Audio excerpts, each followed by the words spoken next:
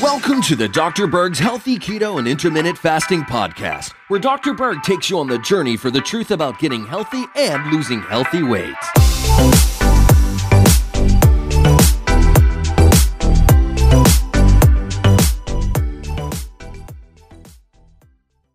You know, dogs pretty much will eat anything if they fall on the floor. So it's really important to be aware of what your dog eats, because certain things that you eat can be very harmful, if not fatal, to your dogs. So I wanted to create this video on the 10 things that you definitely need to be aware of if you have a dog, because if you drop some food on the floor, you need to know if it's poisonous or not. Certain things that are not poisonous to us are poisonous to dogs simply because their metabolism is a little bit different. Let's talk about number one, avocados. There's a certain natural fungicide in avocados called persin, which is in the leaves. It's in the outer skin as well as the pit. And our bodies have an enzyme to break it down, but dogs don't. So if they're exposed to this, it can create some digestive issues. It can create some heart problems. It can even increase fluid around their heart. So if you see your dog chewing on an avocado, definitely get it out of his mouth. There's a little bit of this fungicide in the actual avocado meat, but it's very, very minor.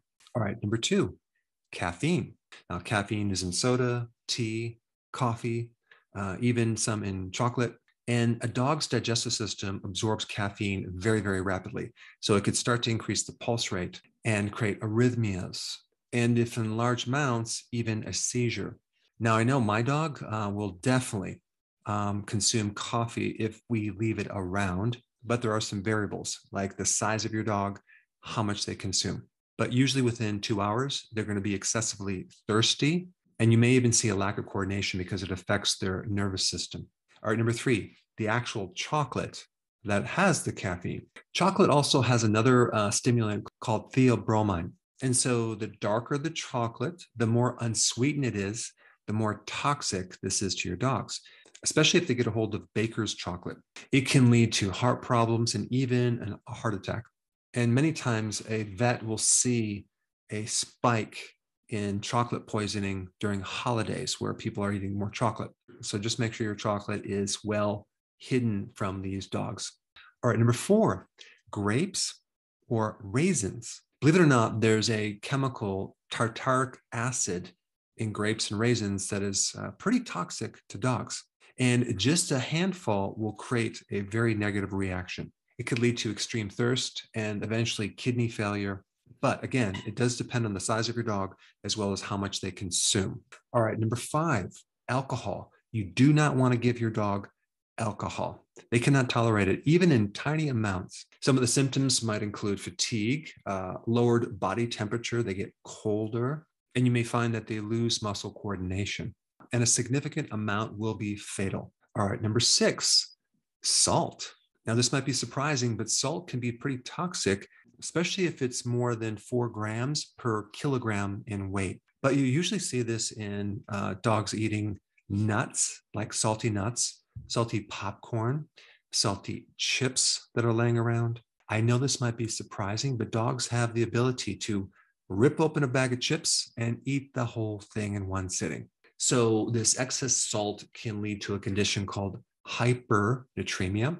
That's too much sodium in the blood. And they can have edema, which is swelling in the brain, and even tremors or a fever. All right, the next one, number 7, is uncooked dough. Now, of course, if you've been watching my YouTube channel, you don't have to worry about this because you're not going to be eating dough or making things out of dough. But if you have dough that you're making bread with and it has yeast in it and the dog eats it, the dough can very easily in their stomachs, which is nice and warm, start creating an excess amount of fermentation and not only generate a lot of gas, but a lot of ethanol as an alcohol, which will create severe toxicity and alcohol poisoning.